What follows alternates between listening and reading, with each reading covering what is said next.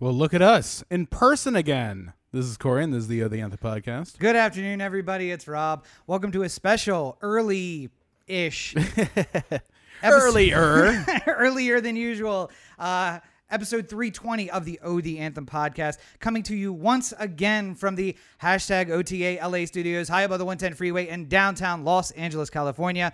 Thank you for joining us. Yes, thank you for listening on your podcatcher of choice. The best way to do it, anchor.fm/OD Anthem. And for checking us out on all the social medias, including YouTube, where you can find the video version, and Facebook, Twitter, Instagram, all the places. And as a reminder, no matter where you're watching us live right now, Facebook or Twitter via Periscope or Twitch or over on YouTube, leave us a comment wherever you're watching. We can see all your comments. We'll throw them right up here on the screen right below us, and you can be part of the conversation. So yes, indeed. So obviously the first top news of the week, Corey has allowed me to come back to the studio, so that's nice. I haven't locked you out. No, we decided that there was a irregularity, and we decided to self-quarantine for a little while.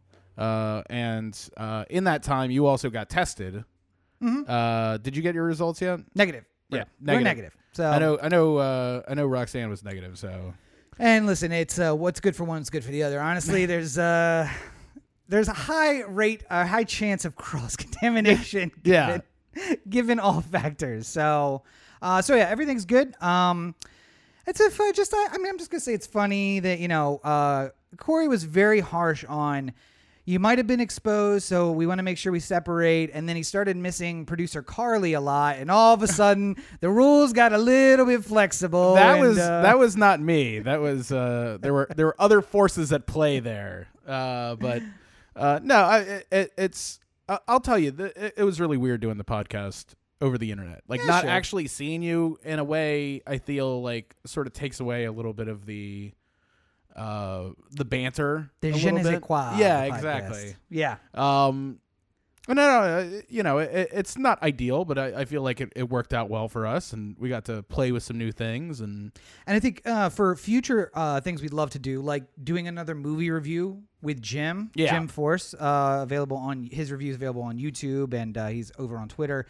That functionality of being able to be in remote locations and kind of call in and do it would be perfect for that. So we figured out a better way to do that with all of this. Yeah. So silver lining there. Yeah. But I mean, I thought the last two shows were still very good. Yeah. And it's just different. It's like, if I told you to start throwing the ball left-handed instead of right, there's going to be a little bit where it's just like, this is weird. It doesn't feel the same. There are shows where it's a lot of hey, you do your thing and then I'll do my thing, and it's throw to the other person for their segment. Right. It's easier to do those when you're in different locations. Yeah. It's not as much of the direct banter. I think shows that are more scripted are a little bit easier to do like that. Well, I mean, Howard's not as funny if Robin's not in the room. Right. Because part of it is he's performing for Robin. Yeah. Not for everybody who's listening. Right. But then, Artie's not there, and it's he's going to do his thing. Or just like those guys with the Big O and Duke show, the ones who laugh like people in Arkham Asylum or something like that. So here's what I realized, by the way, because I was listening with Roxy in the car, and I had to slow it down to, normal person speed. Right. It's not that bad when you listen to it at 1. The problem is at 1.9, 2.1, it does sound like they're crazy. It's just like a high pitch. Right. So it's very weird. But if you listen to it at 1, it actually sounds more normal. I don't even understand how I listen to things at 1 anymore. I can't. Some people, and I love our podcasting community, our space here and everything like that. Some of y'all talk really slow. Yeah. And that's fine. I appreciate the information, but when I'm listening to a podcast and it's you're listening to the 538 Politics podcast, and I'm just nope, faster. Gotta give it to me fast. Honestly, I would listen to it in the car at, at 1.1, 1.3, whatever was acceptable to me to slow it down to. And then I forgot about it. And the next time I put it in, I switched podcast. And I was just like, what is wrong? I realized on my scooter ride to work, I forgot I was listening to it. Yeah. Because it was so slow. I was like, oh, right. The speed is way down. Can't even listen to it at that speed. One thing I am very appreciative of now is that the Google Casting allows for the speed increase now when you're listening on Pocket Cast. So now I can listen to any speaker in the house at 1.5 speed or whatever, and it doesn't. It used to be that if you cast a podcast to like the speaker in the bathroom, then it would slow down to 1, and I'd be like just going nuts, like listening to slow talking. Like it's so unnerving to me. And Karina Longworth, I love you, and I love your podcast. I cannot listen to that podcast at speed. It just feels like it takes forever. I'm like, get to the good stuff. With her specifically, I've noticed that I get used to music at 1.5 speed, and like every once in a while, like because Rachel likes You Must Remember This as well. So like I'll play it in the car with her, and then every once in a while, like I have to put it down to 1, and I'm listening, and then all of a sudden it's just like. I'm just like, why is this so slow? It's messing with my brain. It'd be like if you listen to like like a half speed version of like Jay-Z, and you're just like, this isn't what it's supposed to sound like. Yeah, I know what this song is. It's not right. Ads because everybody does basically the same company's ads on podcasts too. Yeah, like the intro music for some of the ones, that's weird too. Right. It's just like if you hear it at a different speed, I'm like, what is this? What's going on? Oh, ad. Okay, yeah, I didn't even recognize this was an ad. Got me. Damn it. I listened to your advertisement. Speaking of which, Stamps.com. We'd love to... I'm actually a user. By the way, Stamps.com is actually super convenient when you have to go wait in line for an hour at the post office. Printing out at home makes it easier. Yeah, super nice. Actually, very, very nice. But so we are back in studio. Quarantine is over. And it looks like quarantine is over for most of the country because Memorial Day has brought out the crazies. We're going to get into that. Don't worry. But it is Memorial Day weekend, Corey. Yes. Do you have any big plans for Memorial Day weekend? I mean, it pretty much involves staying here in the apartment. I don't know what else to really say.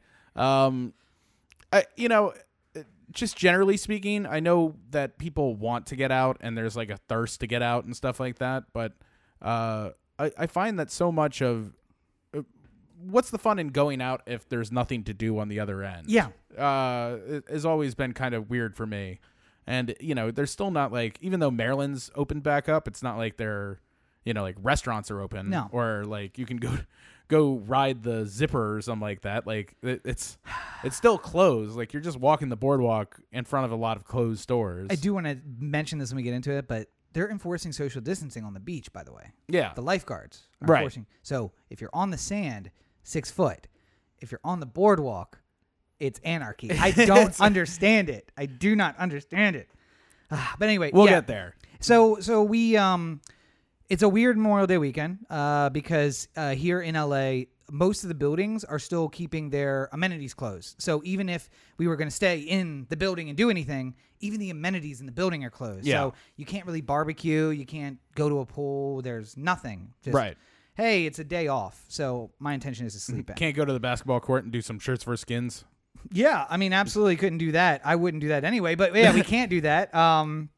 But in order to just to celebrate the fact that quarantine's lifting and it's a holiday weekend anyway, we do have a special announcement for everybody, and that is Corey will eventually, sometime before this event actually tolls, have an advertisement out for the new T-shirt.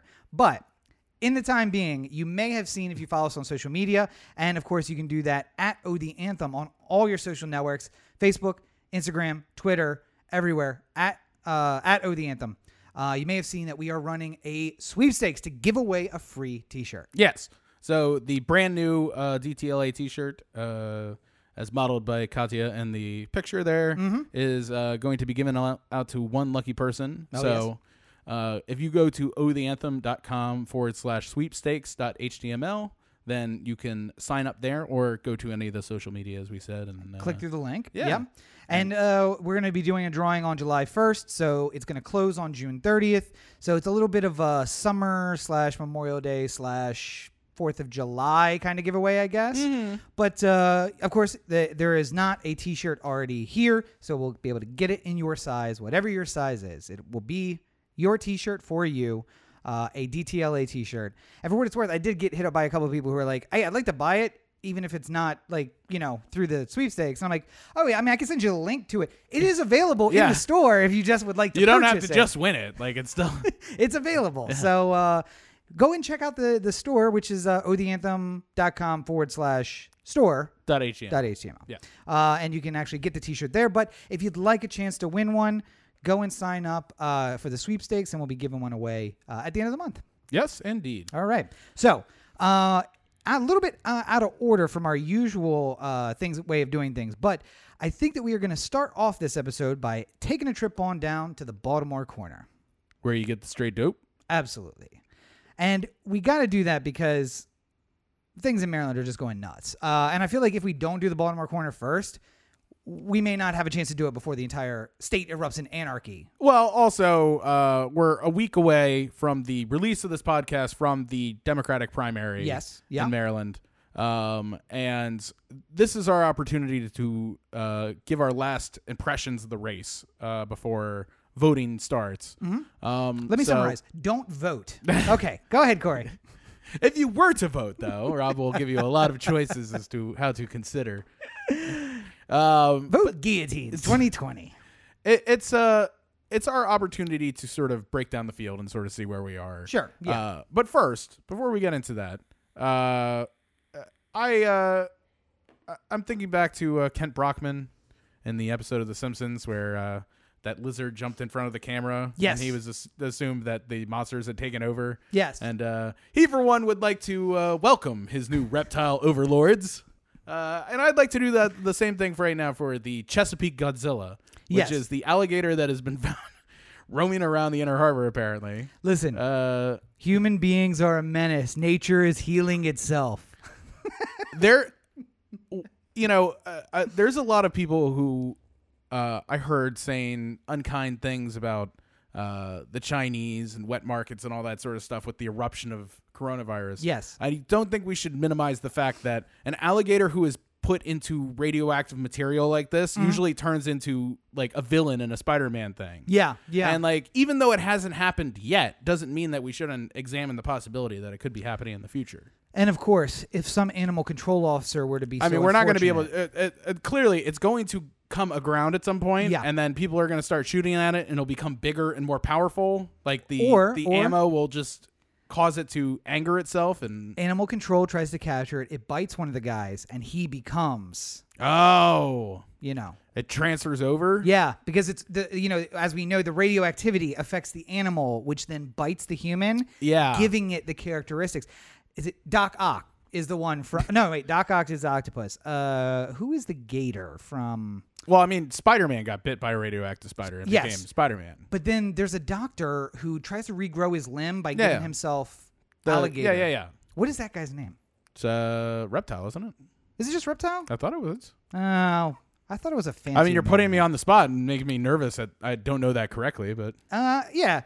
It could absolutely be Spider-Man villains. Reptile. Google search. The Lizard. Yeah. The Lizard. Reptile is a character from X-Men. Oh, okay. X-Men universe who can flip his skin. So there's a guy who flips his skin into adamantium. His name is Titan, I want to say. But Reptile is the guy who flips it and he just turns into all our street cred from Heretics is just melting away at the moment. Oh, man. Well, not really, because nobody understood what the concept of that was. So it's okay. So we're fine. By the way, Heretics is a world where there are no religions or gods. Superheroes have entered the picture and they become gods. Yeah. Find Heretics at youtube.com/OTheAnthem. It's a wonderful 5-episode story web series. Season. It's amazing. So here's the thing. The initial reaction to the story of a alligator in the bay or in the harbor was absolutely correct, which on Twitter was generally like, kill it! Like, yes, we absolutely should do everything we can to kill the beast because it is only going to get stronger. If it can survive in the water of the Inner Harbor, I mean, there's a chance it's going to mate with Miss Trash Wheel. What does that child look like? Yeah. I don't know. Horrible. A combination of conservation and terror. Dwight from The Office. the Earth Day bot or whatever that just slowly gets more horrible over time. Oh, God. I've watched too much Office. What about a Mrs. Trash Wheel, but one that murdered? Hey, we're just spitballing screenplay ideas here. But yeah, so don't anybody tell Jack Young too quick. He might consider it. I just want to say that the irony. I'm not the one murdering people. Mrs. Trash Wheel is. The irony of this is the big eyes is like, what? If the harbor was swimmable and fishable this year, which by the way, definitely it was not, but it was supposed to be, that the alligator would then once again make it not. Damn you, COVID-19. If it wasn't for that, we would be there. Somebody give Jack the softball. Like, well, I mean, COVID. We, of course, we're not able to swim and fish, and it's a public place. We have to close it down. We're not allowed any swimming in the harbor while coronavirus is in the public. So, stay out of the harbor. Also, there's an alligator. Amongst other things.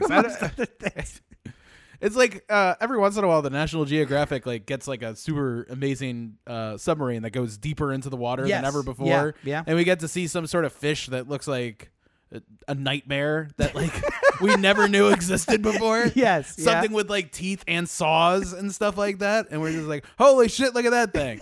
That I assume the Inner Harbor is just filled with that. And we can't see it because, the layers of dirt and debris that cover up the surface don't allow us to see deep enough into the what's crawling around 60-foot deep water. Yeah. To examine what's underneath there. I have to say that and no camera can go down because it would just burn. I was terrified that alligator floating on the surface might like Lake Placid just be swallowed whole by a giant alligator that's actually down in the depths of the harbor. And you'd be like, oh, look, an alligator. And then a 60-foot alligator swallows it. And you're like, oh, there's a bigger one down there. Okay, we should be careful. But as we know, those the Chicago tourists jumped in 3 years ago, and they were fine. Just imagine if you were out on one of the little dragon paddle boats, and you're just like, oh look, it's Federal Hill over there, and then all of a sudden you just saw a 60-foot alligator just starting to circle your little dragon. But at the same time, even if you wanted to bail out and swim for it, you can't. You can't. You the die. Water's terrible. Oh God! I think I'd rather be eaten by the alligator than get what kind of bubonic plague the worst the of bay all provides. Like Jonah, he swallows you whole. Now you're stuck in its stomach with the water. Oh, just a slow death. Yeah. I can't imagine. Got to make the journey through the end like Lemmy Winks. A lot of deep pulls. A lot of deep pulls. Oh man. So in maybe less entertaining news, the Office of the Inspector General. Back to Baltimore corruption news. Back to other terrible things about Baltimore. The Office of the Inspector General released a report that basically said, to kind of explain this, my understanding of it anyway, upon the reading of the report, there is a board, an auction board that is in charge of anything that goes to bid in the city, any auctioning that happens. Now, you might think, oh, there's not that much stuff that goes to auction, but in a city where people just don't pay property taxes because they're ridiculous, the city will often take your property. Right. And, if they take your car and they tow it and then you go to get it, and Corey, were you ever towed in Baltimore? Yes. What was the tow bill like when you went the same day to pick up the car? Yeah. Like $900. I don't think it was that much. Because I was there within a half hour of it arriving. So if they don't log it in yet, I mean, I walked there, and I got there about half hour after my car. But I think it was $450 or something like that, cash, by the way, too. Yeah, and they don't tell you it's cash till you get there. Yeah, and then but once I got towed. And I got towed at 11:50, and I picked it up, after midnight, and they counted it 2 days. Yep. So it was $690 or some shit. Yeah. And it went around the corner. It was literally the closest I've ever been towed to where I had to pick it up. So, here's a not funny thing about that. Let's imagine you're living paycheck to paycheck, and $600 is 3/4 of your rent. Yeah. Debilitating. What's that? Debilitating. Yeah. Oh, yeah. You're just not. You are then choosing: do I get the car back that gets me to work, or do I not pay my rent this month, or do I not eat, or do I not? Yeah. And maybe you just say, well, I guess I'm taking the bus. I need my house, so I'll take the bus to work, and they can have the car, I guess. Or maybe I can go get a cash advance loan in a couple days on my paycheck. And by the time you get there, you find out that the $600 tow bill over 4 days becomes a $1,600 tow bill. Because every day they keep it, it goes higher. Well, they will then eventually the city will auction your car off. Well, the Office of the Inspector General found out that this board in charge of auctions has been running for about 20 years with the same people on the board, with a vacant seat that the president of that board has not been filled, and the other 3 seats are filled by buddies of his. Yeah. That they will have informal meetings, which means that, like, for a guy's night out, they'll call that the meeting that they're supposed to have that month in violation of the Open Meetings Act, which is not the most terrible violation that they could have done. Right. I mean, like, I don't imagine that a lot of people were clamoring to see the board of auctions, like, go through their day to day. And I think the fact that they've run underneath this all for so long is indicative of that. Like, nobody has bothered to check. So I feel like should I have a public meeting if nobody inquires? I mean, like, I did a review that ended up the sound was ruined, so I couldn't use it. I might redo it, but did you watch Bad Education, the Hugh Jackson movie? Oh no, the one on HBO with Yes. Allison. No, it's been on my list. So one of the underlying theories, like things about that movie, is that you see that, like, it starts out so small. It's like an accidental charge. Yeah. And then it grows and it grows. And that movie, by the way, is about the largest embezzlement in the history of the public school system. Yeah. But, like, basically that's what he says. He's like, I paid for a slice of pizza with the wrong card on a Friday night. And I said, well, on Monday, I'll make that right. And then Monday was busy. And I realized Monday night, no one even asked about it. Yeah. And then the next day I charged a bagel. And on Wednesday, nobody asked about it. And then it just escalates from there. I have a feeling that's how this went. It was just like, oh, we really should get somebody in that seat. And then, like, a month goes by, and it's like, oh, we kind of like the crew we've been running with. And like, oh, we forgot about it in the last meeting. We'll just put it off another month. And then it's been 20 years. Well, you see, whenever I make an argument about how there's potentials to streamline government, this is kind of what I'm getting at.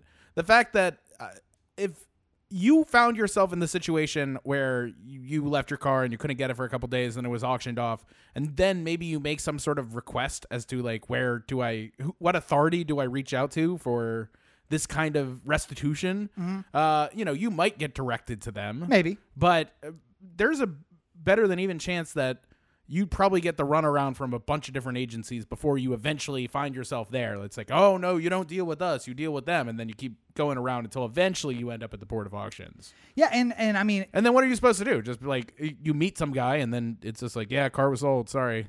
Well, no, and see, that's the thing, though, because they're not in charge of the auctions. They're in charge of bidding out to the company who does the auction. Oh, I know, but I'm saying, like, sorry about your luck. But, like... how would anyone ever figure it out? That's the point. Like, and the way that you're able to run with, like, an empty seat for a decade is because nobody can think to even inquire. Yep. So all these people who are, supposedly doing a job, are, collecting income and all this stuff. And, like, you end up, you get real busy and then you realize, oh man, it's been 2 months. We, by law, are supposed to have a meeting. And then one of them's like, we watched a football game, like, last Sunday. That was technically last month, and all of us were there. That's a quorum. Yeah. So we could just call that the meeting, and then you realize nobody checked, and nobody asked, like, well, you didn't book a room, you didn't have anybody there, no questions were taken. Like, nope. So now we never meet, or we only meet when we want to go hang out and have beers. So it's one of those creeping things. And the reason I really wanted to talk about that I said that was not the most egregious offense because the chairman of that board granted himself a no-bid contract over the vehicle auctions for the city of Baltimore. Yeah. And now he was able to do that because he already had a license for auctions, or his company has a license for auctions. So every car that is towed and then taken and sold by the city of Baltimore, this guy who gave himself a no-bid contract now makes money off of. So that's awesome. Yeah. That's real Baltimore, if you ask me. Anyway, but I brought that up because one of the candidates for mayor we had previously discussed might be the solution to that problem. Yeah, I mean, so let's get into this here. First of all, most recent poll I saw released in the past week here, I think it was, from the Baltimore Sun and a couple other groups that work together on it, had in this order. Some of these are obviously margin of error and stuff like that, but Sheila Dixon at 18%, Mary Miller at 18%, Brandon Scott at 15%, Thiru Vignaraja at 11%, TJ Smith at 6%, Jack Young at 5%, 22 undecided, wouldn't say or someone else at 5%, and the margin of error was 4.9%. So that means that undecided is currently about to win the mayor's race. So that's weird. The leader in the clubhouse. And Jack Young is about to be overtaken by the margin of error. So not good for Jack. But well, let's just go through the candidates. Yeah. Is that how you want to go? Yeah. Go through the list? Okay. I figured what we would do here is act as like a voter guide. Okay. Sort of allow us to sort of go through the candidates and make cases for or against, and who you think would be the voting block that would come out for them and all that sort of stuff. So I guess let's start with Sheila, former mayor, felon. left in shame, not felon. Oh, that's actually. right. Yeah, Former misdemeanor. She avoided the felony to be able to run again. And she ran last time, narrowly losing to Catherine Pugh in what we know now is a problematic election. Problematic. That's a good word for it. Yeah. Problematic election-wise. Yeah. Campaign finance-wise, I guess we should say. I mean, Sheila has her support. And there's a lot of people who are ride or die Sheila no matter what. And it seems like it's a very consistent 18% just feels like the pocket of people in Baltimore who are like, I'm down with Sheila. Yeah. She did a good job. She, made a mistake. She's paid for it. More than anyone else, she's getting questioned about it all the time. She wouldn't do it again. Mm-hmm. We should trust her and let her go forward. Yeah, I was going to say, I think she did like 22, 24% last time. So we're within the margin of error at 18. And I just feel like no matter what you tell them, you're never going to shake that base. Yeah. But it's also for her winning the seat. I mean, I think they'd vote for somebody else if somebody else reached out to them. Yeah. The way that, I mean, the thing is, Sheila sort of lives with the faith-based community of Baltimore in a way that none of the other candidates have really ever been able to break into. Yeah. And usually amongst the people who run for mayor is one person who sort of has the faith community behind them. Preachers are very powerful political figures in Baltimore, and their congregations tend to vote in blocks. So if you are Sheila Dixon, who's been putting in the time with all these people for years while you're not allowed to run, right? And then you're the one who's been there the whole time. The much like the argument for Biden with the African American community is, well, we know him. He's been here a long time, and yes, he's not black. We would appreciate that, I'm sure, but we know that he has good. We'll get into that later. Yes. But no, I think that you're never going to shake that voting block.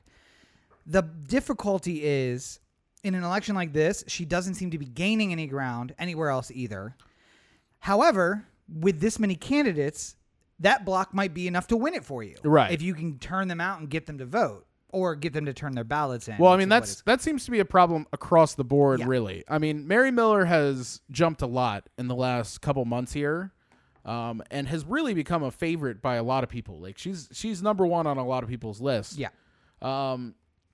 And she's the candidate that I wanted to bring up the Office of Inspector General report for. Yeah. Because go ahead, give us a background on Mary Miller. Well, so she was a former T. Rowe Price executive, and she was in the Obama administration in the helping with the economic recovery. So point she always makes whenever corruption gets brought up, because literally everyone who's running for mayor other than her has some sort of hand to Baltimore city government in some way. She is being able to say, I was twice confirmed unanimously by the Senate. My finances check out. I'm a perfectly normal, non-corrupt person. Yeah. I could be making millions in the private market, but I love Baltimore. I came back here. I'm choosing to do this. And from the Inspector General's perspective, I got put in charge of a pretty disastrous economy, and I played a part in digging it out.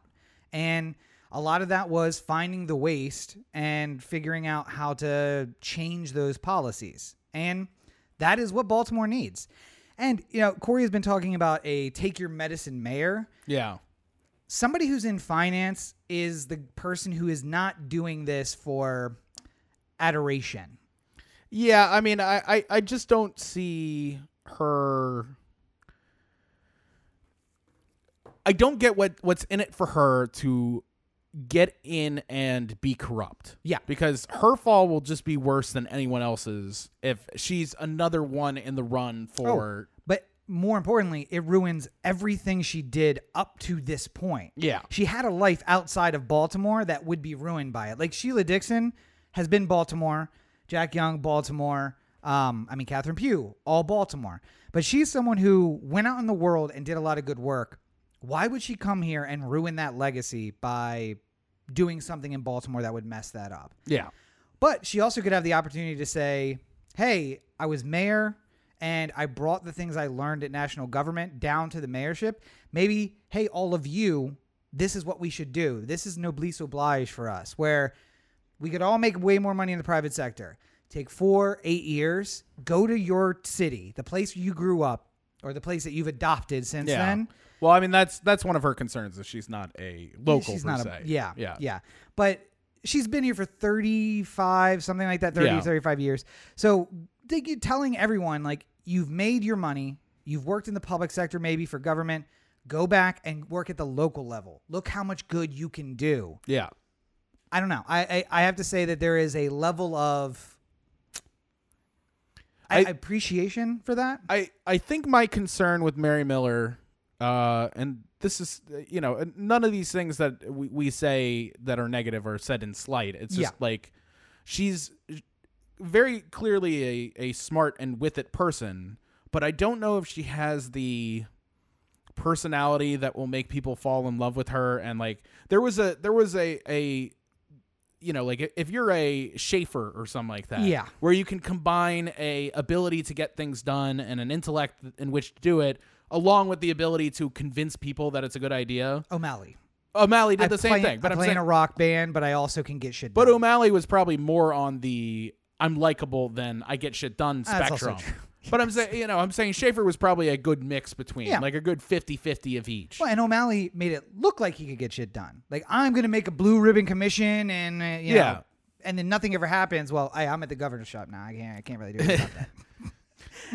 Ed Norris, can you get these people out of my face? I'm going to be mayor for 6 years, and then I'm going to bail out and go be governor. And when all those blue ribbon commissions wrap up, I'm gone. Sorry. Yeah.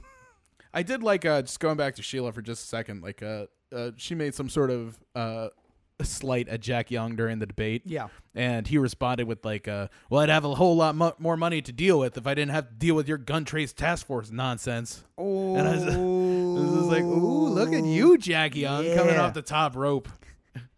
But yes, Mary Miller, by the way, was the Undersecretary for Domestic Finance and former acting Deputy Secretary of the Treasury. Yes. So definitely a nice track record there. And both of those at the early part of the Obama administration, right when he became president and the economy tanked shortly thereafter, and then they were building out of the worst recession since the Great Depression. Well, that's not true.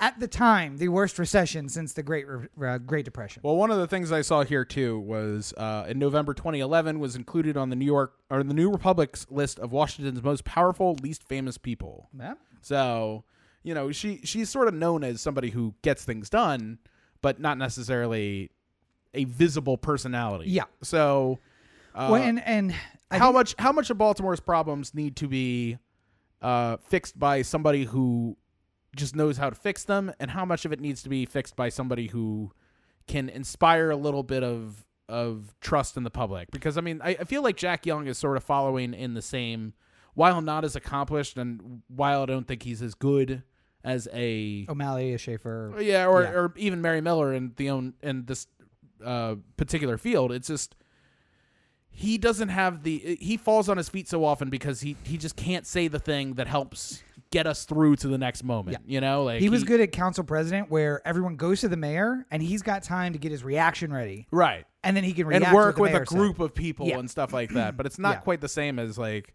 well, I'm not the one murdering people. Why are you coming at me? Like, not the thing to say. Yeah. But yeah, the next candidate up is Brandon Scott, and here is something I said in the pre-show meeting, which is Brandon Scott's an idealist. He's a younger guy.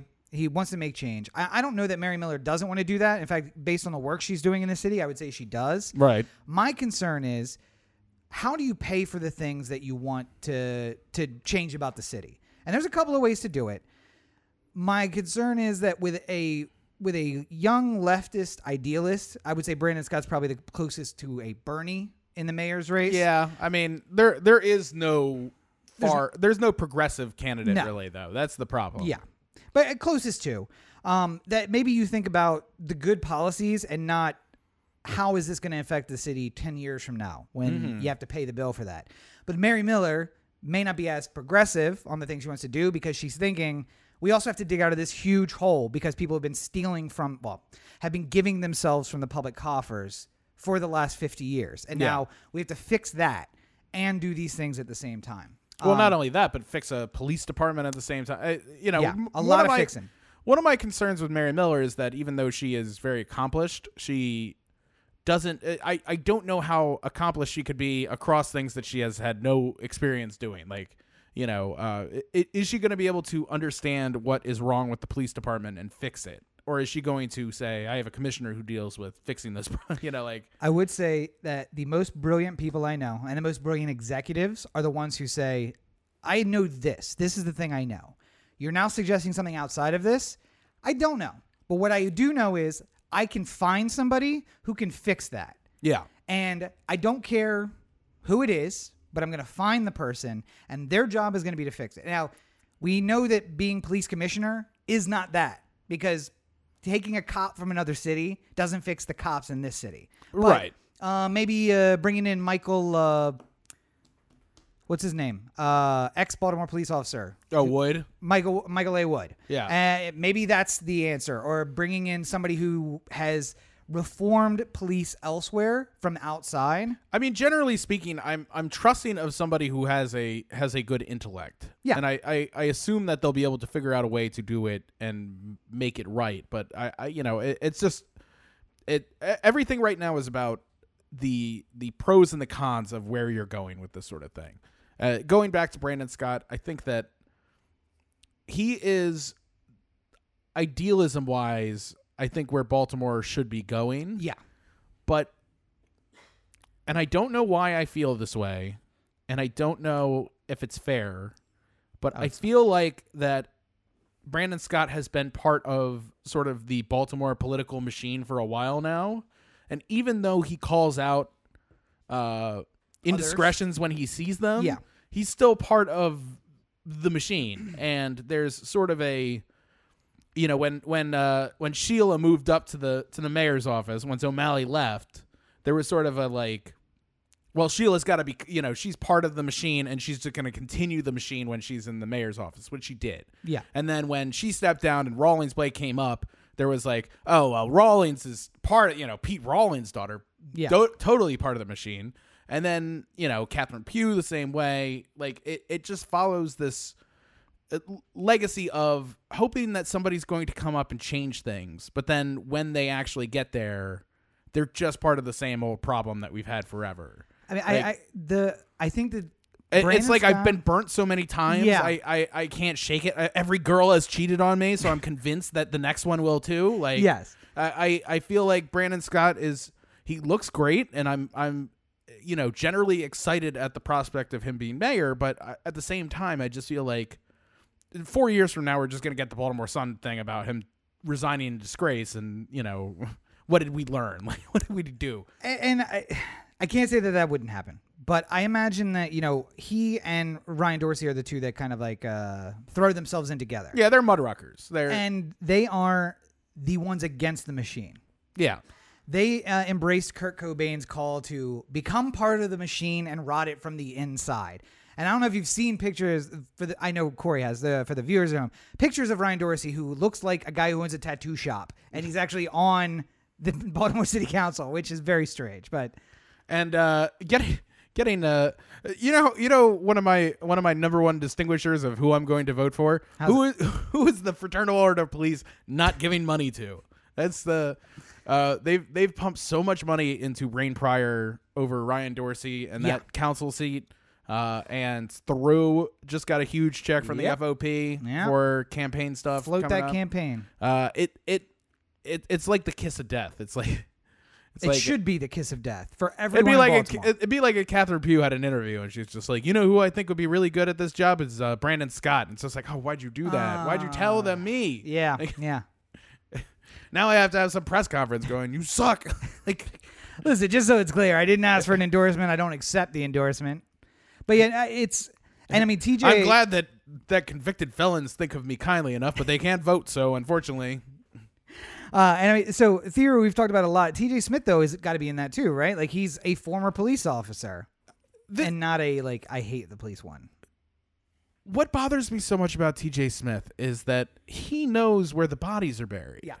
And I feel like the winning strategy this whole time would have been, I know where the bodies are buried. Yep. I can fix this. Like, but he too, my concerns about Brandon Scott being another company man when he moves up to the big desk is much the same as my concerns of TJ Smith. If he's going to still be a police department like apologist, then what are the chances that he's going to be able to articulate what is needed to change for the future of the police department? And I don't think he's offered that there is anything wrong. Yeah, I think he just makes the same argument of like, oh, it's a lot of good cops. The bad ones have been rooted out. We know, but I mean, like nobody says it's better. Like, there's not a single person who was getting stopped multiple times a year in 2004 that's not getting stopped the same amount of times now. Yep, it's not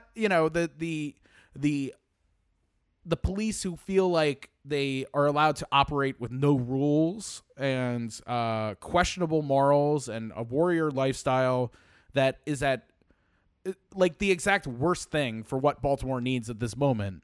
And I haven't heard TJ Smith make any kind of point to like, listen, I know what to do. I know these guys. I know these guys. I know how to fix it. I have police experience, so you can trust me to fix it. It just feels like, it'd literally be like if Catherine Pugh was running again right now. It's just like, I was found guilty, but I'm doing it anyway because fuck it. Like, I'd be like, well, why are you voting for that? Yeah. Why?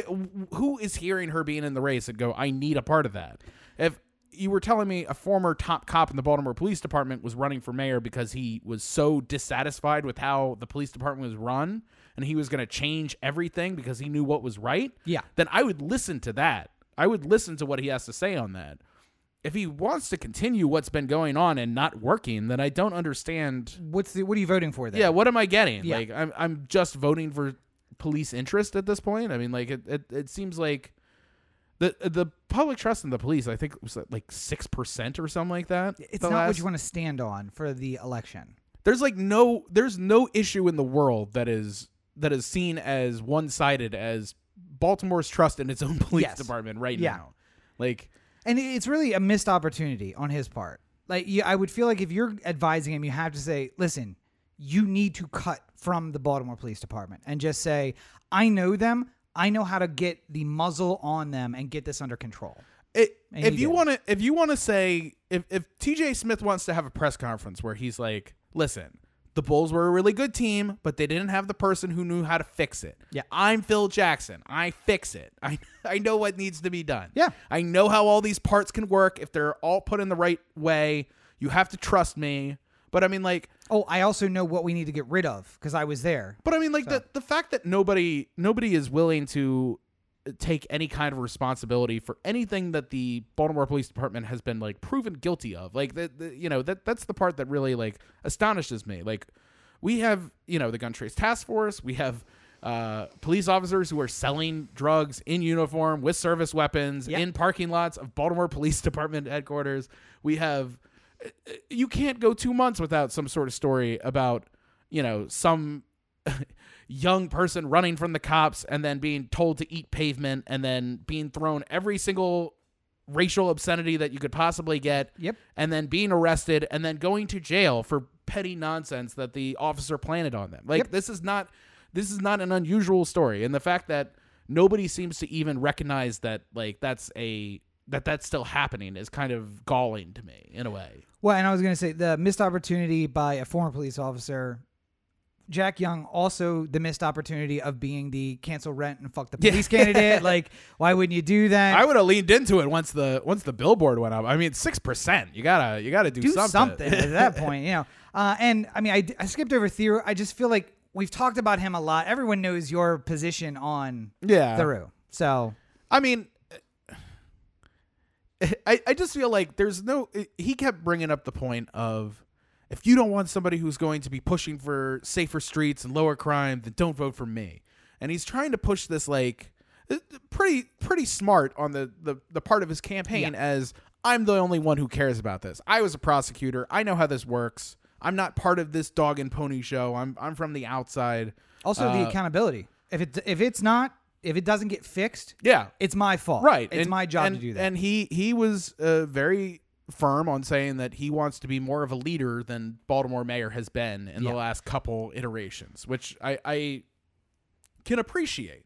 But the fact is that, much like if you look into anything that Trump says, you go so far and then you realize, oh, Theroux is a complete fucking hypocrite on the other side of this. Like, oh, I want to do what's right. I want to make sure that, I've seen the bad side of the legal system. I don't want to make sure somebody goes through that car wash for 20 years on some nonsense bullshit.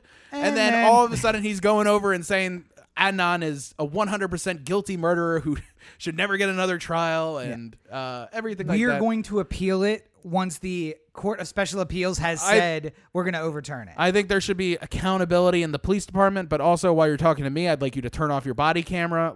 There's a lot of Theroux with questionable ethics throughout this whole thing. Yeah. And if it's not him personally, I feel like the Supreme Court has argued that money is speech. So look at who has been speaking on his behalf. Yeah. Look at the Fraternal Order of Police, who gives him a lot of money, and all the other entities which are really interested in Theroux becoming mayor. Mm-hmm. Why would they be interested? There's a lot of corporate wealth that's going into Theroux's campaign. Like, where are we getting from? Yeah. This feels like he's just trying to ingratiate himself to be. If anyone is going to be the corrupt next mayor, that's the guy. That's Theroux. Yep. He's 100%. There's no way you can tell me that his batting average on corruption isn't going to be higher than anybody else's. I was going to say, Brandon Scott's the question mark. Theroux is the exclamation point. Like, I don't know if Brandon Scott's going to continue this, because corruption comes in little bits and pieces. Yeah. It's not like, tomorrow you get to sell your book and make a bunch of money from the University of Maryland. It builds up slowly from a couple of gift cards. Yeah, it's like, hey, I just want to buy you dinner or something like that. It's like, well, I don't see what's wrong with the with the head of T. Rowe Price wanting to buy me dinner tonight. It's little choices that start adding up to bigger things, and that's why my spidey sense is so off on Theroux. Personally, now, I want to talk about other little choices that build up to bad things. But before we do that, what's your overall take? This is the last episode before the ballots are due back in.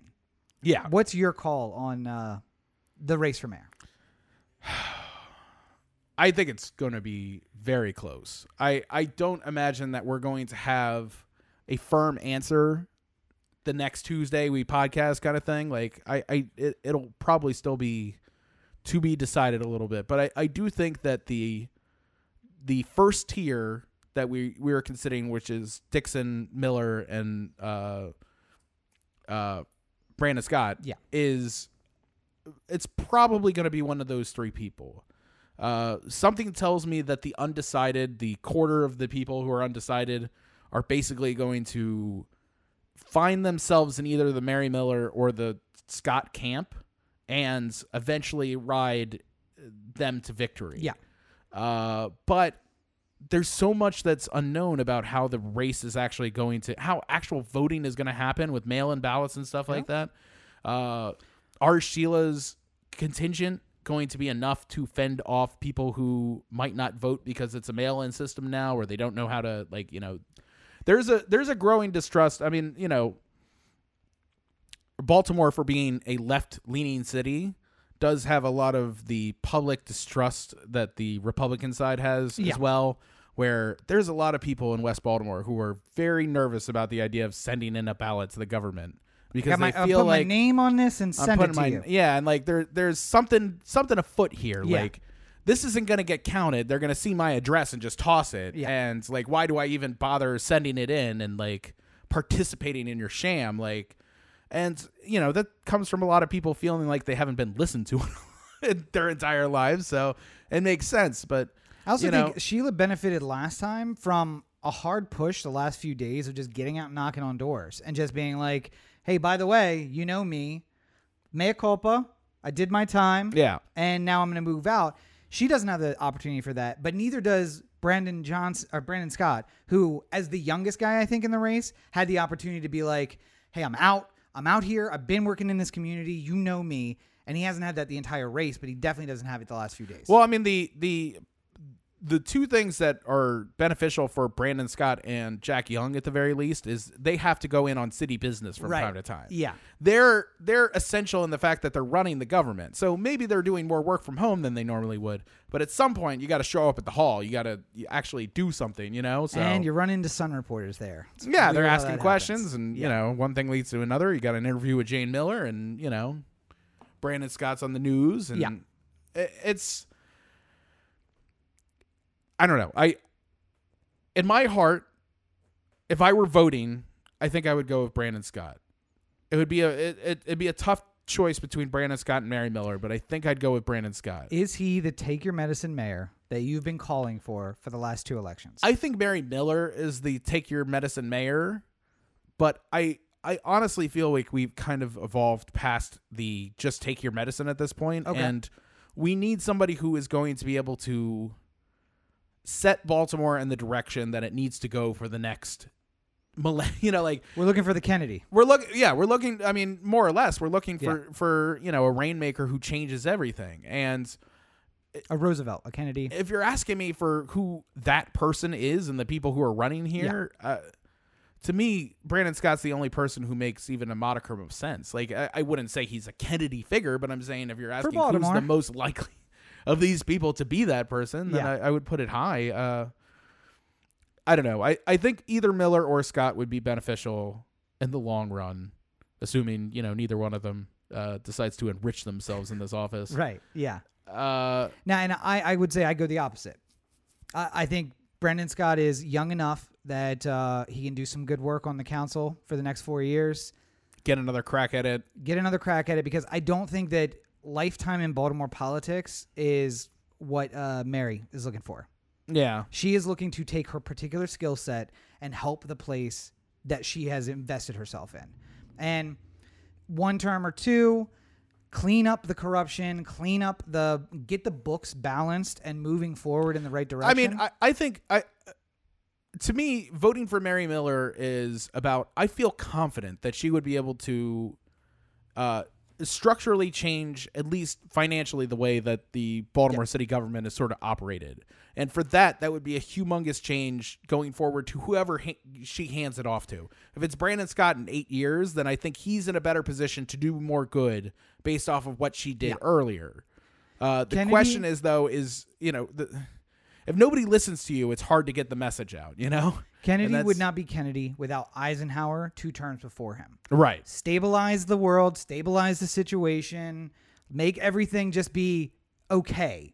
Then your dreamer gets to, like, take off. And now Mary gives the city hope again that things could be good. Yeah. And then your guy coming in and being like, let me tell you how we're going to make it good together, resonates a lot more than, like, things are pretty terrible and I'm going to tell you how we're going to be great together. Like, that's your doubt. Your doubt comes from the fact that it hasn't been level for a long time. See, but so I guess if I'm looking for a long-term political change, I think what we're really looking for is someone like FDR. Yeah. Because, you know, like, we're at the lowest of the low right now. And Hoover has fucked shit up. And it's not his fault.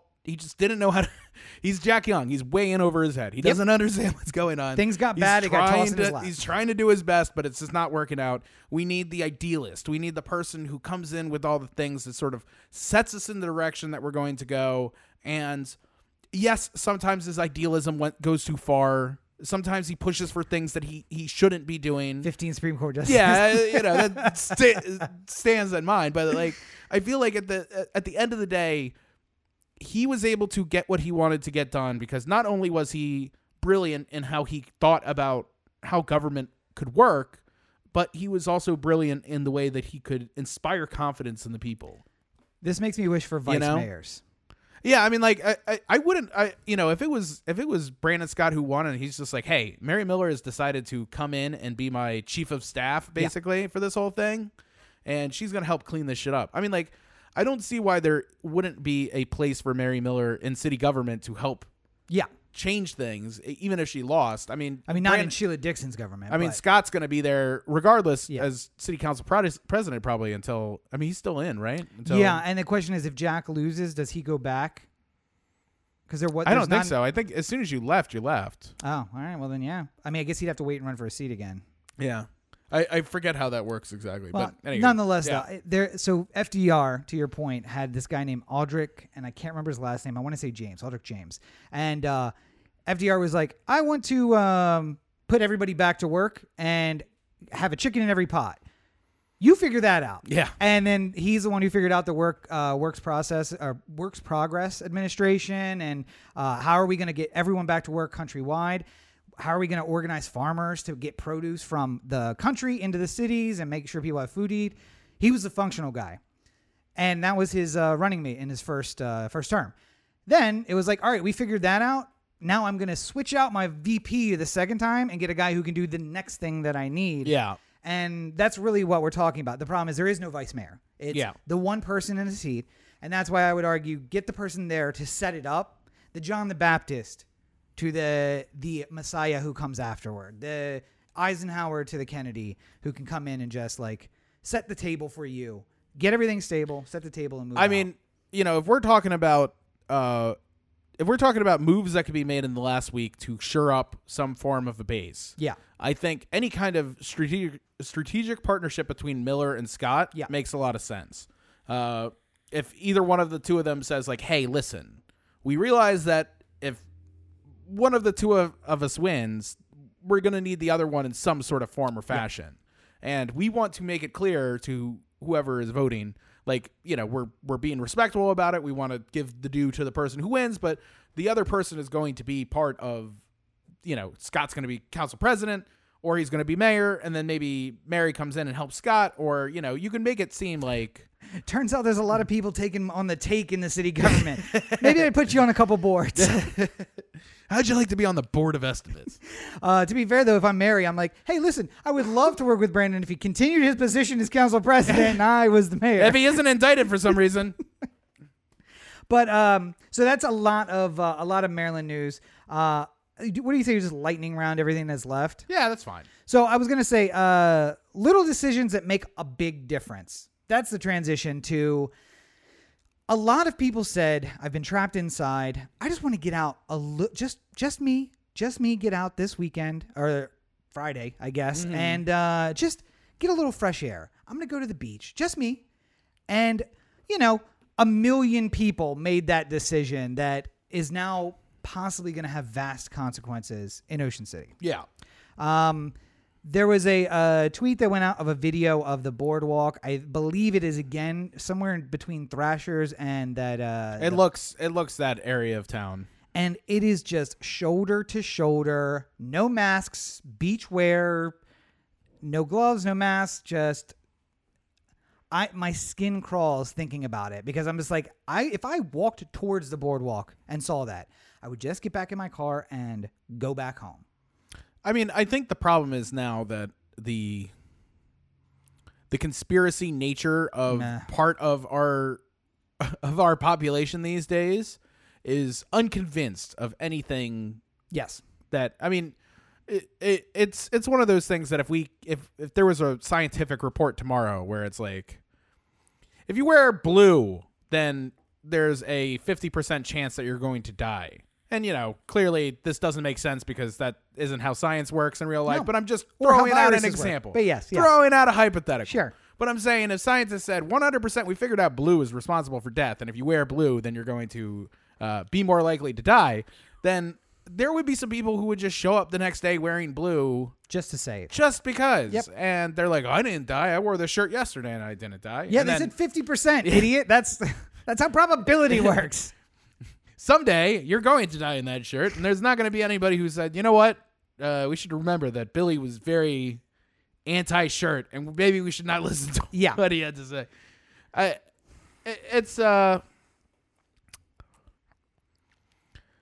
It's starting to make me worry that any chance that we had of civility in the future is out the window.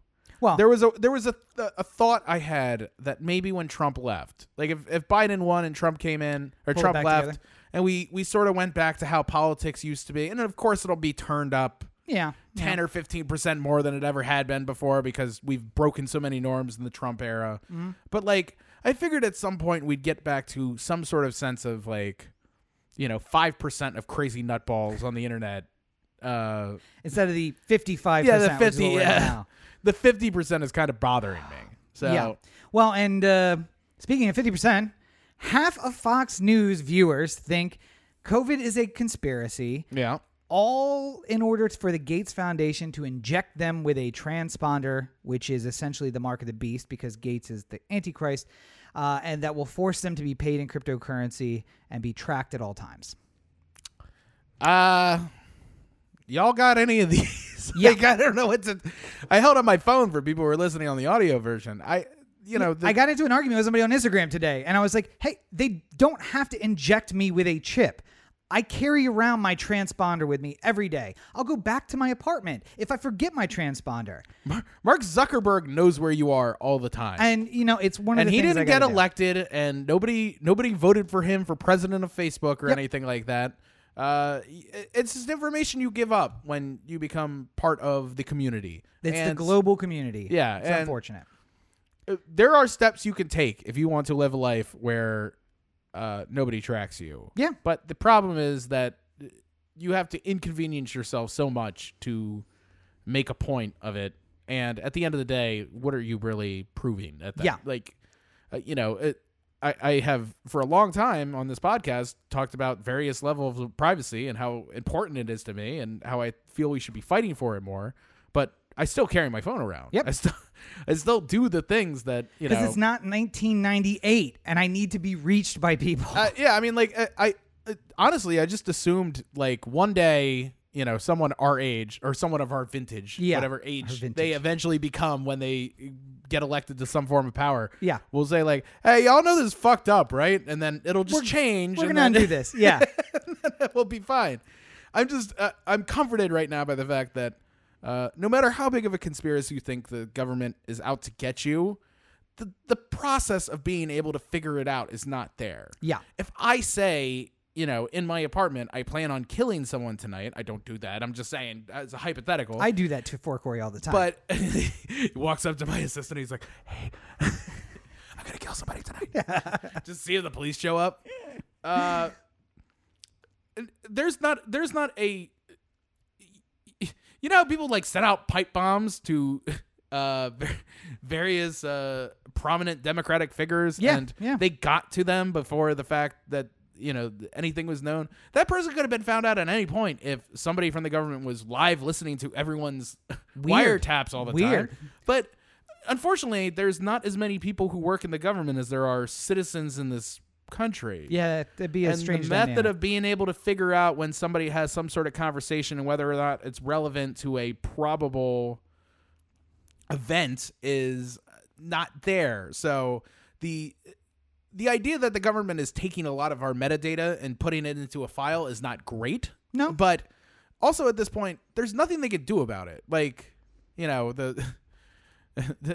if people really want to do something bad, they can figure out a way to do it. That's basically how this works. Listen, collect my metadata. I scream into this mic several times a month to bring out the guillotines. Ain't nothing in the metadata that's going to be worse than that. All right. But I wanted to go quickly through the points that I made to a person in Instagram and hope that it gets through to some of you that it didn't get through to them. Gates Foundation does not, in fact, do any research. They pay public and private universities to do research. Yeah. MIT, Stanford, Oxford, they are doing research paid by the Gates Foundation, yes, but they have no control over the research. They are doing that. 2, we carry transponders. Why would they put it under your skin? 3, if they did offer one under my skin so I didn't have to carry around this fucking block that, by the way, I keep dropping and breaking, I would actually really enjoy that. If I could wear Google Glass, but a contact, and have an implant on my jawbone that I could hear and talk. Yeah, like a bone conductor. Yeah, and it's something I could just tap to get in places. I would absolutely do it. And there would be no mark of the beast nonsense, because in the Bible, they talk about forcing people to do it. I would fucking volunteer. I want to be beta testing it. And the last part of that was they're going to force you to be paid in cryptocurrency.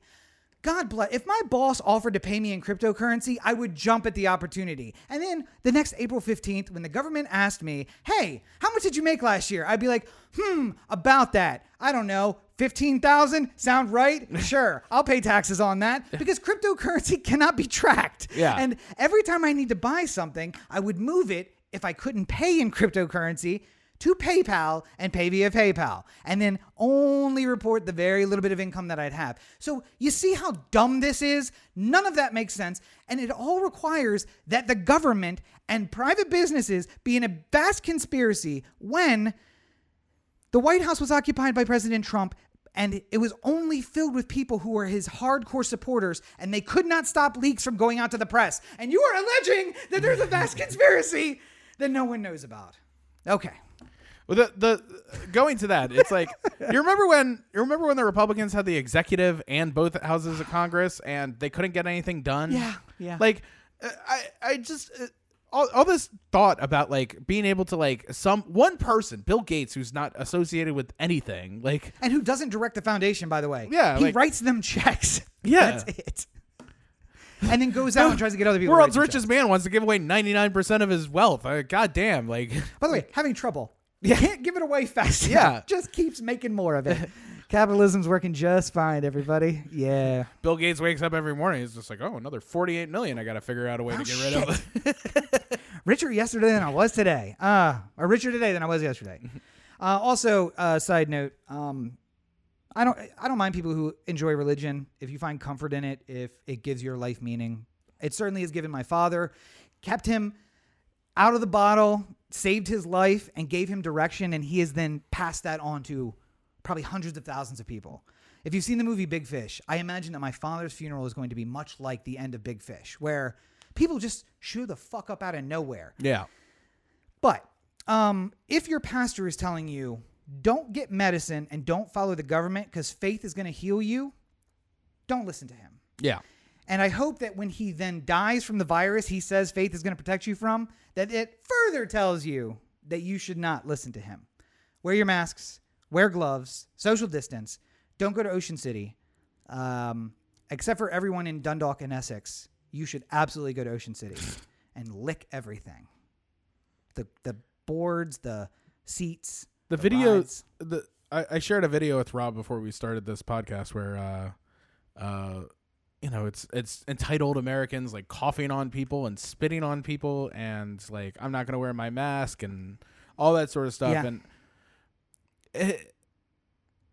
I just don't get it. Like, I've crossed the border. I've become this communist. I hate this country. I hate everything about this country. I just don't get it. Like, why?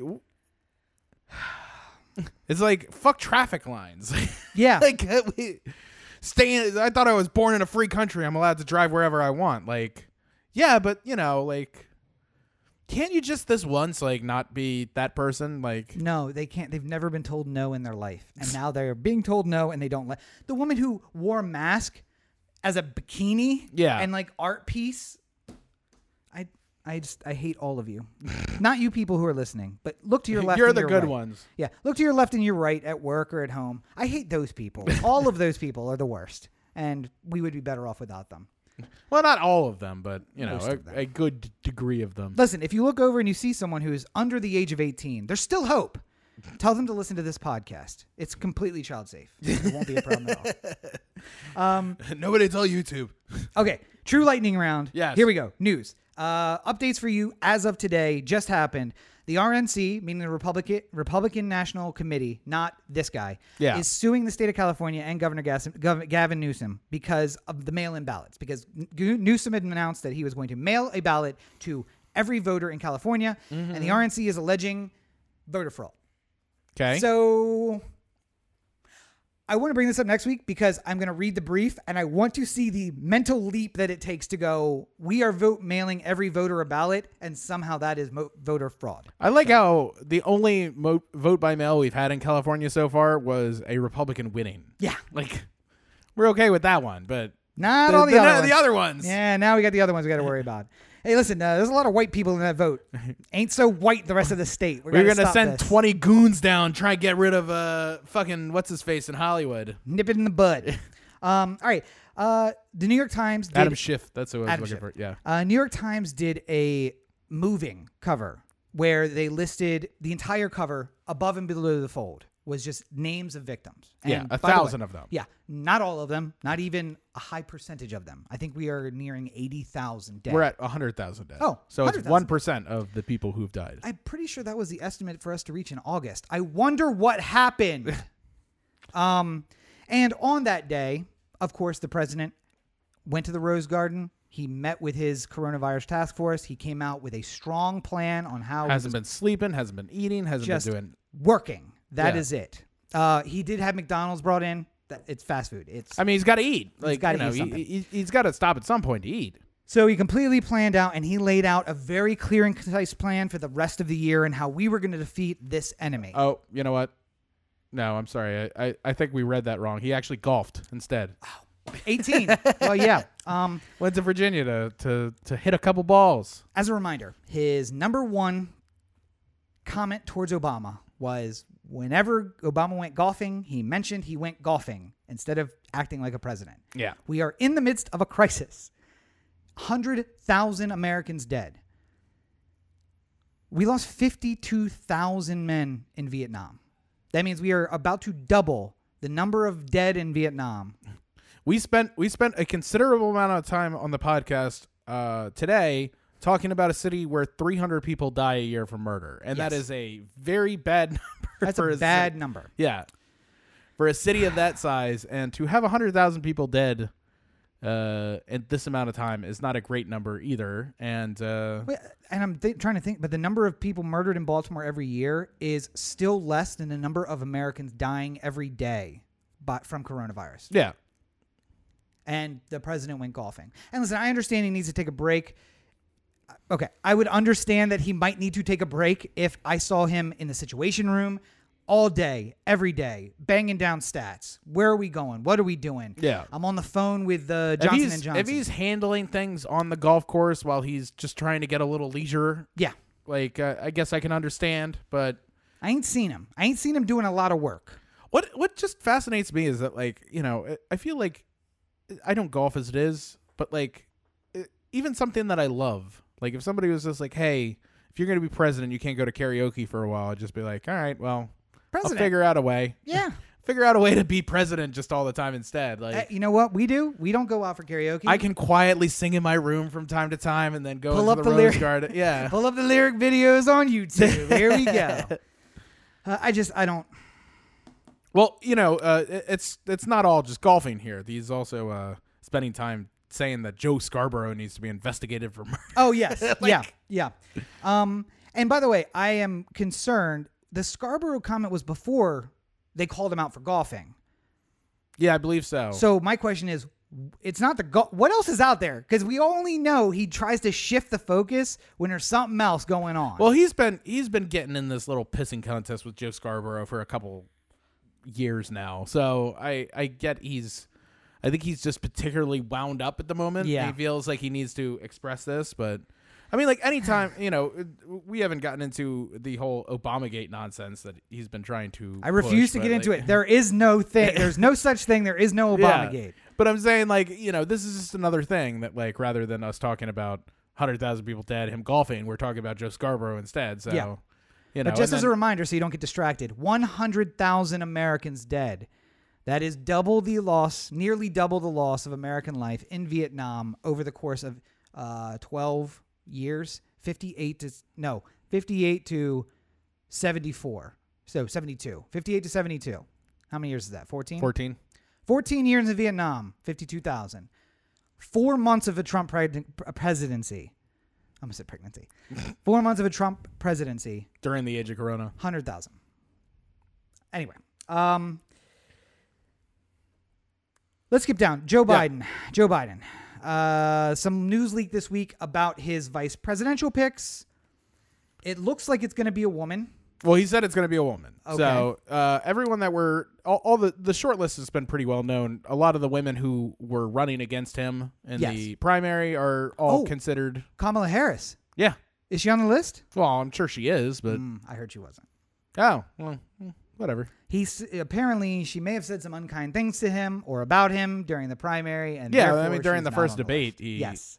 So she is not on the list. Okay. Probably the most. And listen, I hate Kamala Harris, but if I want somebody who's going to be capable of doing the job one heartbeat away, I'm not picking. I mean, there's a part of I like the idea of having a vice president who I feel will kneecap somebody. Yeah. Which is nice, and I think Kamala can do that. Mm-hmm. But after seeing Elizabeth Warren take down Bloomberg in the primary, I feel like that was a way better. That was a way nastier takedown than Kamala of Joe early on. It was a little early. Kamala didn't want to come out firing too hard. I mean, what is she, a police officer? Anyway, so the name escapes me now. Minnesota. Klobuchar. Yeah. Why? Because she's a prominent name, and they get to say that they were examining her. Yeah. I don't think that she really. I mean, like, if you're going to try and get that Midwest woman vote, then I think Gretchen Whitmer, the governor of Michigan, is the more attractive option. I still think, to me, anything that isn't Stacey Abrams will feel a little weak. And because guess who's not on the list? Stacey Abrams? Stacey Abrams, not on the list. Not on the list yet. We don't know what the list is. That's the problem. Like, we're trying to figure out the list. So there have been several confirmations of vetting. Governor Whitmer is one. Yep. There is a congressman from that represents Orlando, Florida. That's 2. Mm-hmm. There's a congresswoman who represents a district in Ohio. That's 3. But I mean, like, right now, it benefits these people who profile is not as hot to say they're being vetted. Because. But what did those three? If Amy Klobuchar's name gets out there as a potential VP pick, and CNN does 15 minutes talking about how she would be such an inspired choice, then maybe the public conversation of it's got to be Amy. Yeah.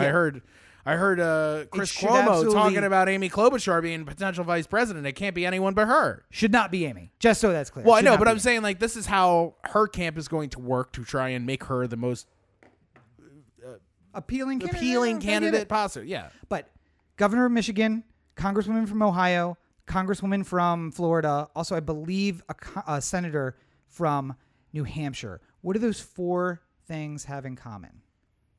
I mean, swing states all swing states other than New Hampshire. New Hampshire went for Trump last time. Yeah, but I don't know if it's gonna. It's about winning back a state. Yeah. By the way, you know where else you could win back a state? Georgia. Yeah. Stacey Abrams, and also probably North Carolina along with it. Virginia again, just with having Stacey Abrams. To me, that's the part that, like, there's actual talk of a Democrat winning the Senate seat in North Carolina. Yeah. Now, it's Burr who's being fucking hammered all over the place, but it's still a Democrat. It's Doug Jones getting the Alabama seat. Like, this is the first break in a potential new version of the South, which might be coming together over the next couple going back elections. To the Democrats. Yeah, and we didn't even have to lynch anybody. It's weird. Georgia was as solid red as it got a decade ago, and Stacey Abrams came within some very unfair, unkind play from becoming governor of that state. So, and you know what else she did? Brian Kemp's. She shared her organizing. She shared her entire organization. Yeah. With anyone who wanted to run for a Democratic seat. And not only that, she didn't say like, like I concede or anything like that. She's like, Brian Kemp stole this election. Now I'm going to dedicate the next couple months of my life to making sure nobody else can do the same. Join me, Stacey Abrams. Fuck everybody. Yes. Welcome to the Stacey Abrams Fuck Everybody podcast. This is Stacey Abrams. By the way, I've been watching, I know you have as well, History 101. Yeah. The list of countries who have had a female leader in the top seat is long. Western democracies. Yeah. There's probably 40 Western democracies, and 15 of them have had women leaders. And of those 15, I believe... Really good ones, too. Yeah. I believe 12 of the 15 have actually elected more than one over the course of time. Name the country at the top of the list, not on that list. United States of America? United States of America still cannot find its way to do that. Has not even elected the second highest seat in the land. I suppose the third highest seat, but that's elected internally, not by the people. So, right. I mean... yeah. There have been plenty of women who are capable and deserving of such an honor for many years. But the how about the inherent sexism of the way that the country has operated for the entirety of my lifetime and far beyond that has not made it a viable path going forward. Imagine if Shirley Chisholm had won in 68, had won the nomination in 68. Yeah. And then gone up against Richard Nixon. Was it Nixon in 68? Was I right about that? Yeah. Yes, he did go. She did run. Nixon did run in 68. Yeah. I don't think that's the right election though. Was she running against Kennedy? Yep. No, Kennedy was running against Nixon in 60. Oh, that's right. Yeah, he was a VP in 60. And right. Kennedy went twice. Yeah. Hubert Humphrey was 68. Yeah, because it was LBJ convention. going down. Yeah. Contested convention. Stepping down. Imagine how everything would be different if Shirley Chisholm had won at least the nomination by the Democrats in 68.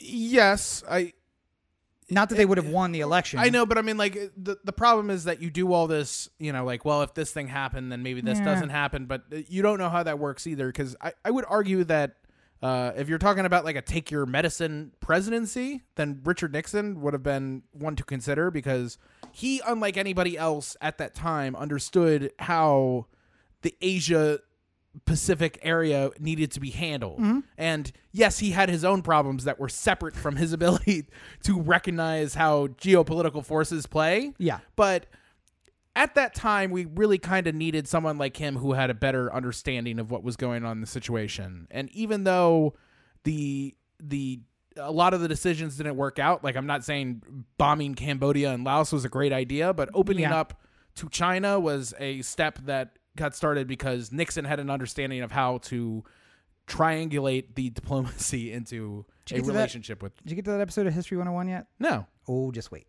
Oh, okay. Yes. Is it the China one? Because I started it. Yes, China one. Yeah, that's basically the beginning of the end for the American worker. But I'm saying, like, everything has downsides. But I'm saying at that exact moment in time, if you said, hey, we're going to get a president who really knows what's going on in that region and might be able to open up communication to that area of the world and then maybe make us a safer place in the future, then everyone signed up for that. True. Alternatively, the concerns about Nixon were... Alternatively, out of Vietnam 6 years earlier, equal rights amendment, increasing rights for workers, daycare provided by the national government. I'm not saying that there aren't great things that I could foresee with an alternate future. I'm just saying that it's hard to say that all the good would happen just because this, she was elected, and that you can't unwrap that whole. I agree. Yeah, I do agree with it. I will say I don't know if everyone has, this person has listened this far along, but I really hope that there is a young black female screenwriter who does either the Shirley Chisholm story, because that just really needs to be told. Mm-hmm. Or the alternate history version of that story where she does win. Yeah. And basically... we could just play out the rest of elections from that point on. 200 years in the future, Star Trek. That's what happens. Just to prove Corey wrong. Show me how we get Star Trek because Chisholm's elected in 68. The last thing... seems weird to transition from that to this, but it's one of those weird things. Like you never know how things are going to turn out. Like imagine if somebody from the future just shows up and they're just like, "Oh man, thank God you guys elected Trump," and it's just like, "What do you mean? What? I'm sorry, go on." And then it's just like, "Well, I mean, like all the things that he did led to the great, the great society on the other side. Like if it wasn't for the total bottoming out of America, then we would never have gotten here." And it's listen. Wow. I mean, I didn't think of it like that. Without Carter, we would have never had Reagan. So there's always that. Everyone was just going to kill themselves up until this point, and then it all changed with Trump. And then eventually, some people, were excused from society, but there was plenty of people who were left. That super weird. Just all of a sudden, this guy showed up in Dallas, Fort Worth, and like 100,000 people showed up, and they just burned everything all the way to the ocean, and life got a lot better. Weird. But last point, let's just wrap on this because I really want to beat up on Joe Biden as much as possible because fuck him. This week, Joe Biden made an appearance on The Breakfast Club, hosted by Charlemagne. Charlemagne the God. Charlemagne the God. Put a little respect on the name. The God. He had a perfectly respectable interview where he didn't say anything out of the ordinary that a presidential candidate might. Did.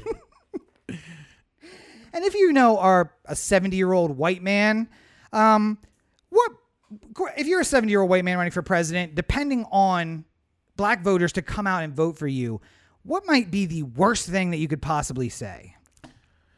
I don't think it even has to be the 70 part. I think if you just said, Corey, you're running for president right now, what's the worst thing you could say to the black community? It's any version of assuming that I understand or that I should be the person who speaks for the black community in any way. Yeah.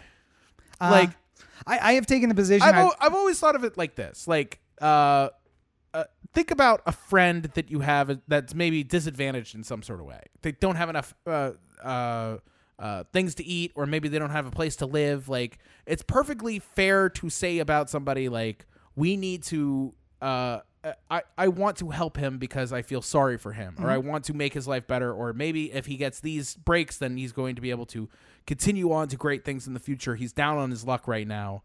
And then there's the other version where it's like, talking about how he got to this position and there's the two different sides that really it's best just to realize that you're never going to be able to fully understand what somebody is going through, and that the only thing you can ever do is be accommodating of your good feelings towards fixing things in the future, I have said I don't consider myself a voice of the black community. I just like to consider myself a voice that speaks alongside members of the black community. And I don't even go that far. I talk about weaponizing privilege.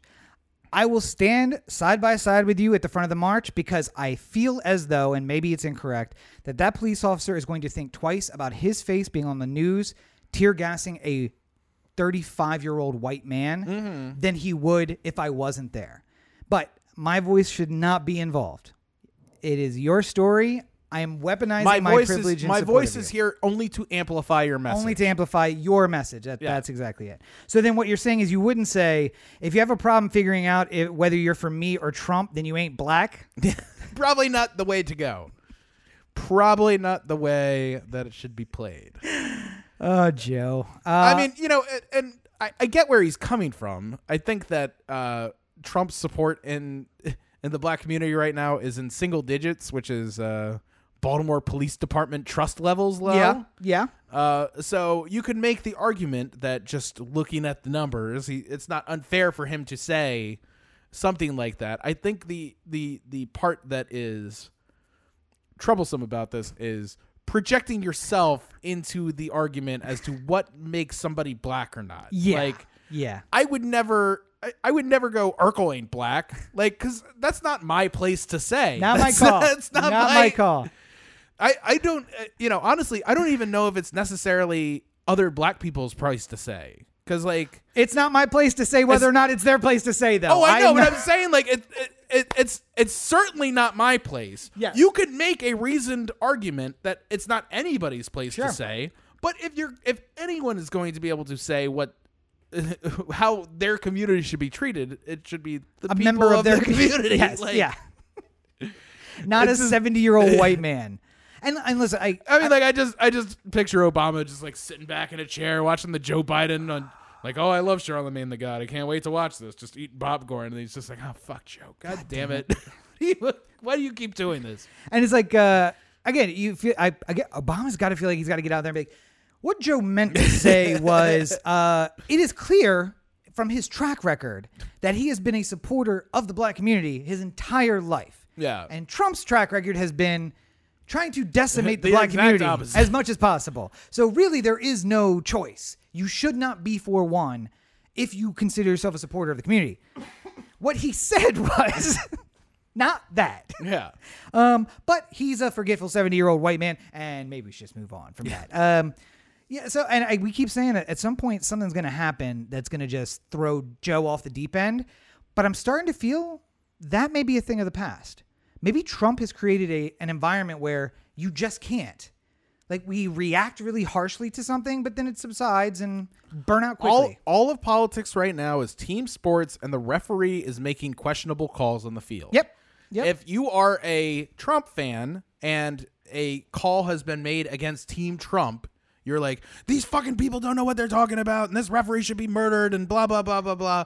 And when it's a call in your favor, you're just like, well, no, that's exactly how the game's supposed to be played. You can't recognize when the call goes against, you can recognize instantly when the call goes against you. Yeah. But if it's a questionable call that goes your way, listen, we play within the margins, and sometimes this... Yes. Like, some people won't even acknowledge that, no, it was perfectly reasonable. Of course there wasn't a call. Like... You're allowed to tackle people in the open field in baseball. Like, that is politics in America in 2020. Aren't we awesome? You know what else is awesome? What's that? OhTheAnthem.com. Corey to OhTheAnthem.com. Oh, the Anthem on Facebook, Twitter, Instagram, and the listener line, 443-219-7595. What's that number again? 443-219-7595. You can find more of me on my website, CoreyBakerFilmmaker.com, Facebook.com/CoreyBakerFilm, and at LegendsAB5 on Twitter, Instagram, and TikTok. Just made a new TikTok video the other day. I know that's how it works. You do it every couple days. That's how you build the cred. So go check that out and look forward to another one in a couple days. Building the cred. Review for The Last Dance is up right now on YouTube. I will be doing one for Lovebirds for this coming Monday, so go check that out. And that's about it, I think. All right. Well, of course, you can find me at Robert N. Cheek on all your social networks. You can check out robertncheek.com, where you can find links to everything that I'm doing, including the YouTube videos, youtube.com/Rob Cheek, where you'll find the Everyman movie review series. This week I did Contagion. I've kind of gone through some older movies that you can find on streaming right now. I got a whole list of them coming. War Games is coming up. Pleasantville, Big, all coming up. I was weirded out to find out that some people hadn't seen those movies. I'm like, okay, so we're going to have to go through some older stuff. And it's available on streaming now. I feel like some of them are excusable. Some. Maybe if you haven't seen Pleasantville, maybe you just missed it. It's in our generation. I feel like Big was the type of thing that was on TV so much. I don't know how you missed it. Yeah, and it was like part of our thing growing up. It's like the movie where Tom Hanks gets to become an adult. Yeah. It's like every kid's dream, right? Right. So, anyway. I still wish I could grow up. I know, Jesus. And just live my own fucking life. You can also find links to the books, which are available on Amazon. Buy Rod's books. And we got a lot of exciting stuff coming, so keep that posted. And just one final reminder, at Oh The Anthem on all your social media, but make sure you find the post with the sweepstakes and sign up. We're giving away a free DTLA t-shirt. All you have to do is sign up. It's a free giveaway. You don't have to do anything other than that. So go find the link, go sign up, and have a chance at a free t-shirt. Well, I think we've done good here today. We've done something. I don't know if it's good. But as always, you're listening to the Oh The Anthem podcast, part of the Oh The Anthem digital network. For Corey... For Corey, this is Rob. Have a great week, everybody. It's a two-party system. You have to vote for one of us. I think I'll vote for a third-party candidate. Go ahead. Throw your vote away.